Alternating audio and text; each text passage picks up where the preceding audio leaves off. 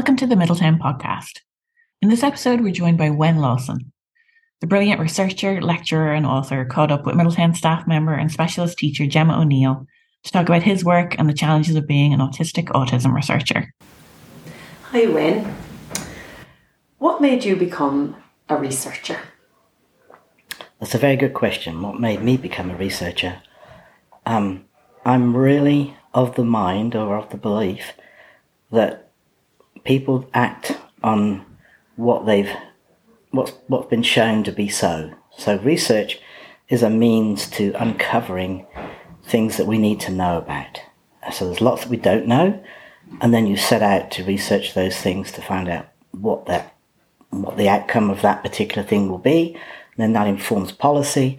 Policy gets converted to on the ground, it gets translated into everyday life. So research should be translatable into everyone's life, and autistic research in particular should be about helping autistic people understand the world we're all part of and understand non-autistic people, help them understand autism in a way that makes sense to them. So it's about putting things into everyday language that makes sense for people so that they can work with that. What are some of the challenges you face as an autistic researcher working in autism research?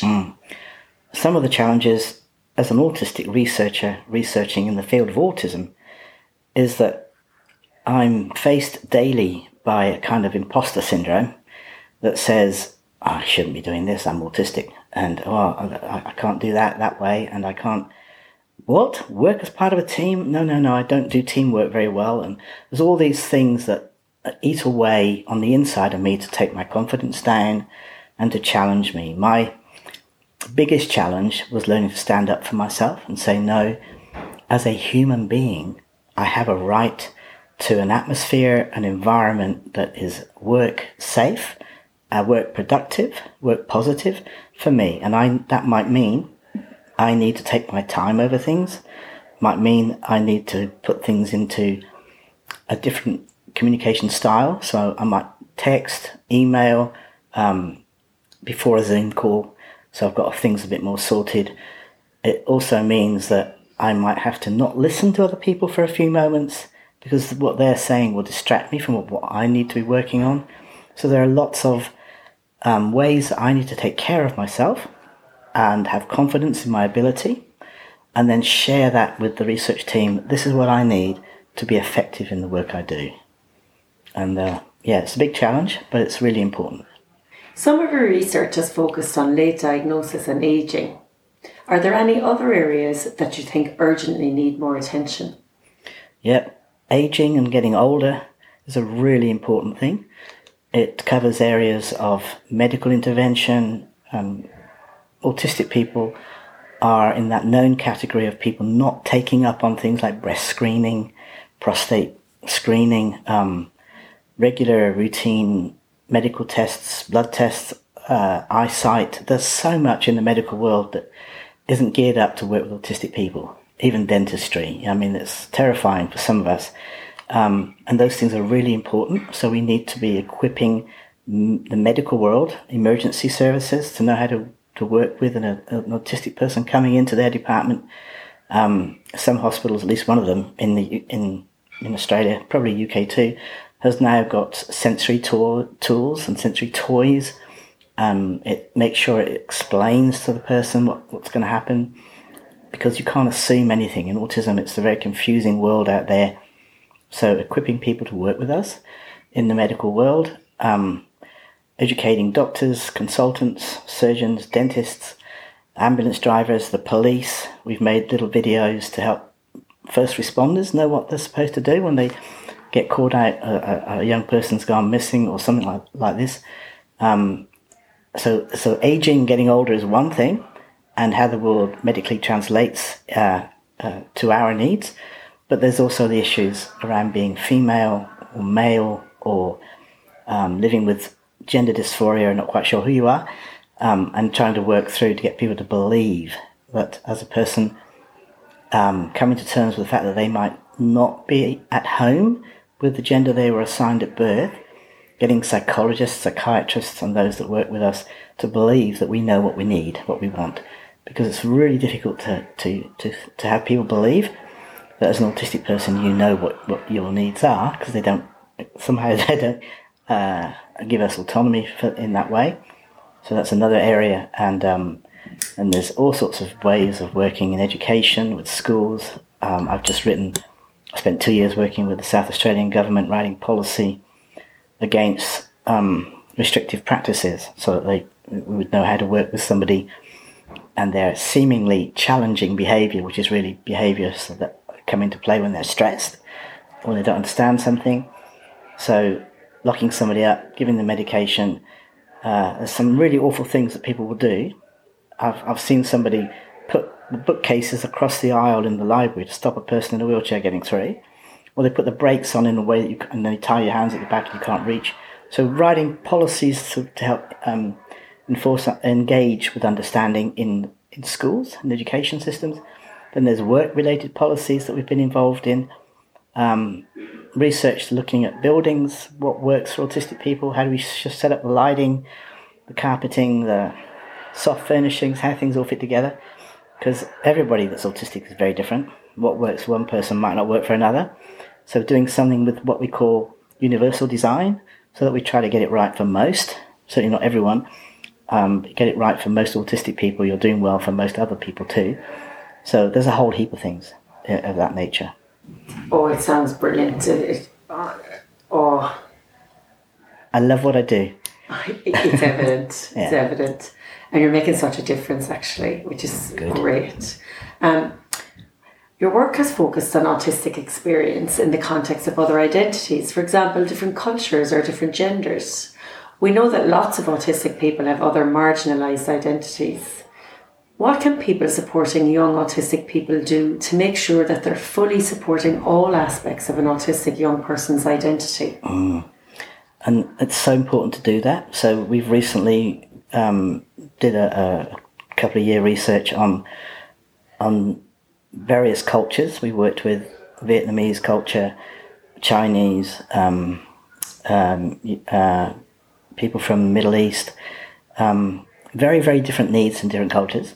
So you need to work with people that are of those cultures.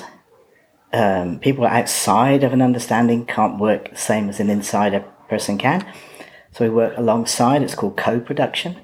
So everything I do is co-produced with people of that particular disposition as to what it is that we're researching. If it's gender stuff, if it's aging stuff, if it's culture specific, if it's language stuff, whatever it is, we work alongside the people that it's going to mean the most to, and everything's co-produced from the research topic. What would you like us to be looking at? And we recently put out a huge survey across Australia asking autistic people in Australia what it is that they felt were the research needs for Australians, autistic Australians. So we get the evidence from people's mouths. You know, they're the people who say what they need. Then we break that down and we put it into workable questions that again we put out there to get feedback on. So you absolutely make sure that you're hearing from the people, for those people, what it is that they need for their situation. And it's all done with negotiation, with listening to. It should always be nothing about me without me, whoever that me is. And they're the priority, they're the people who know.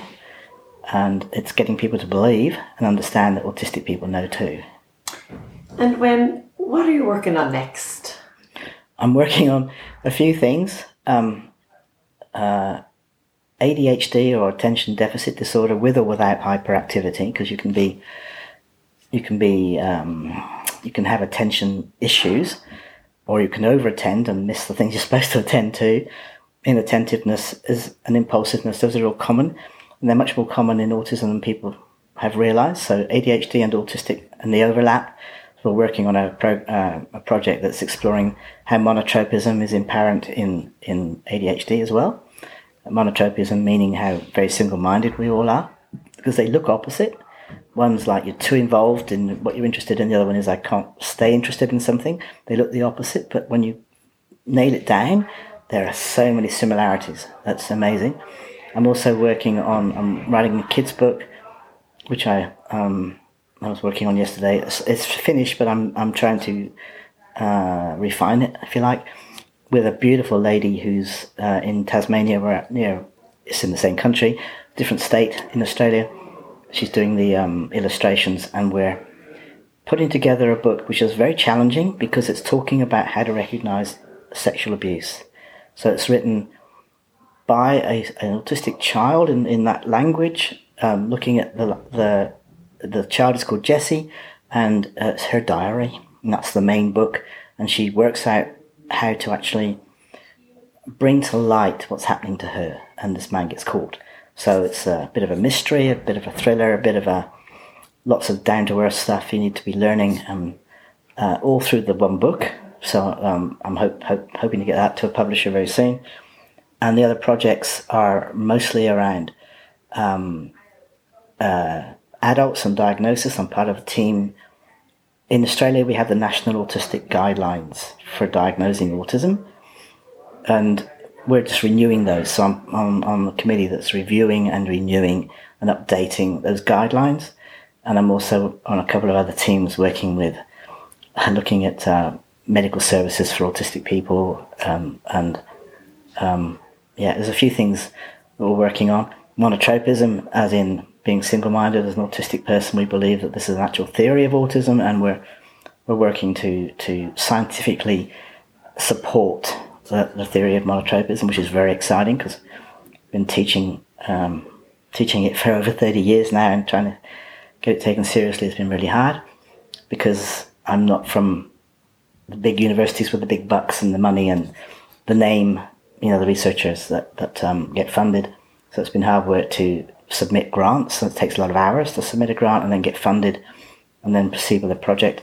I also work with PhD students, so I'm a PhD supervisor in a couple of Australian universities, and working with the Birmingham University in the UK, in England, on their Masters Inclusion course, which is very exciting. So there's lots of things going on.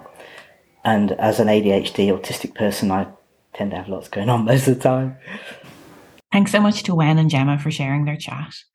If you'd like to know more about Middletown Centre for Autism, you can find us at middletownautism.com. If you're on social media, you can find us on Twitter at Autism Centre and Facebook and Instagram at Middletown Centre for Autism. Thanks so much for listening.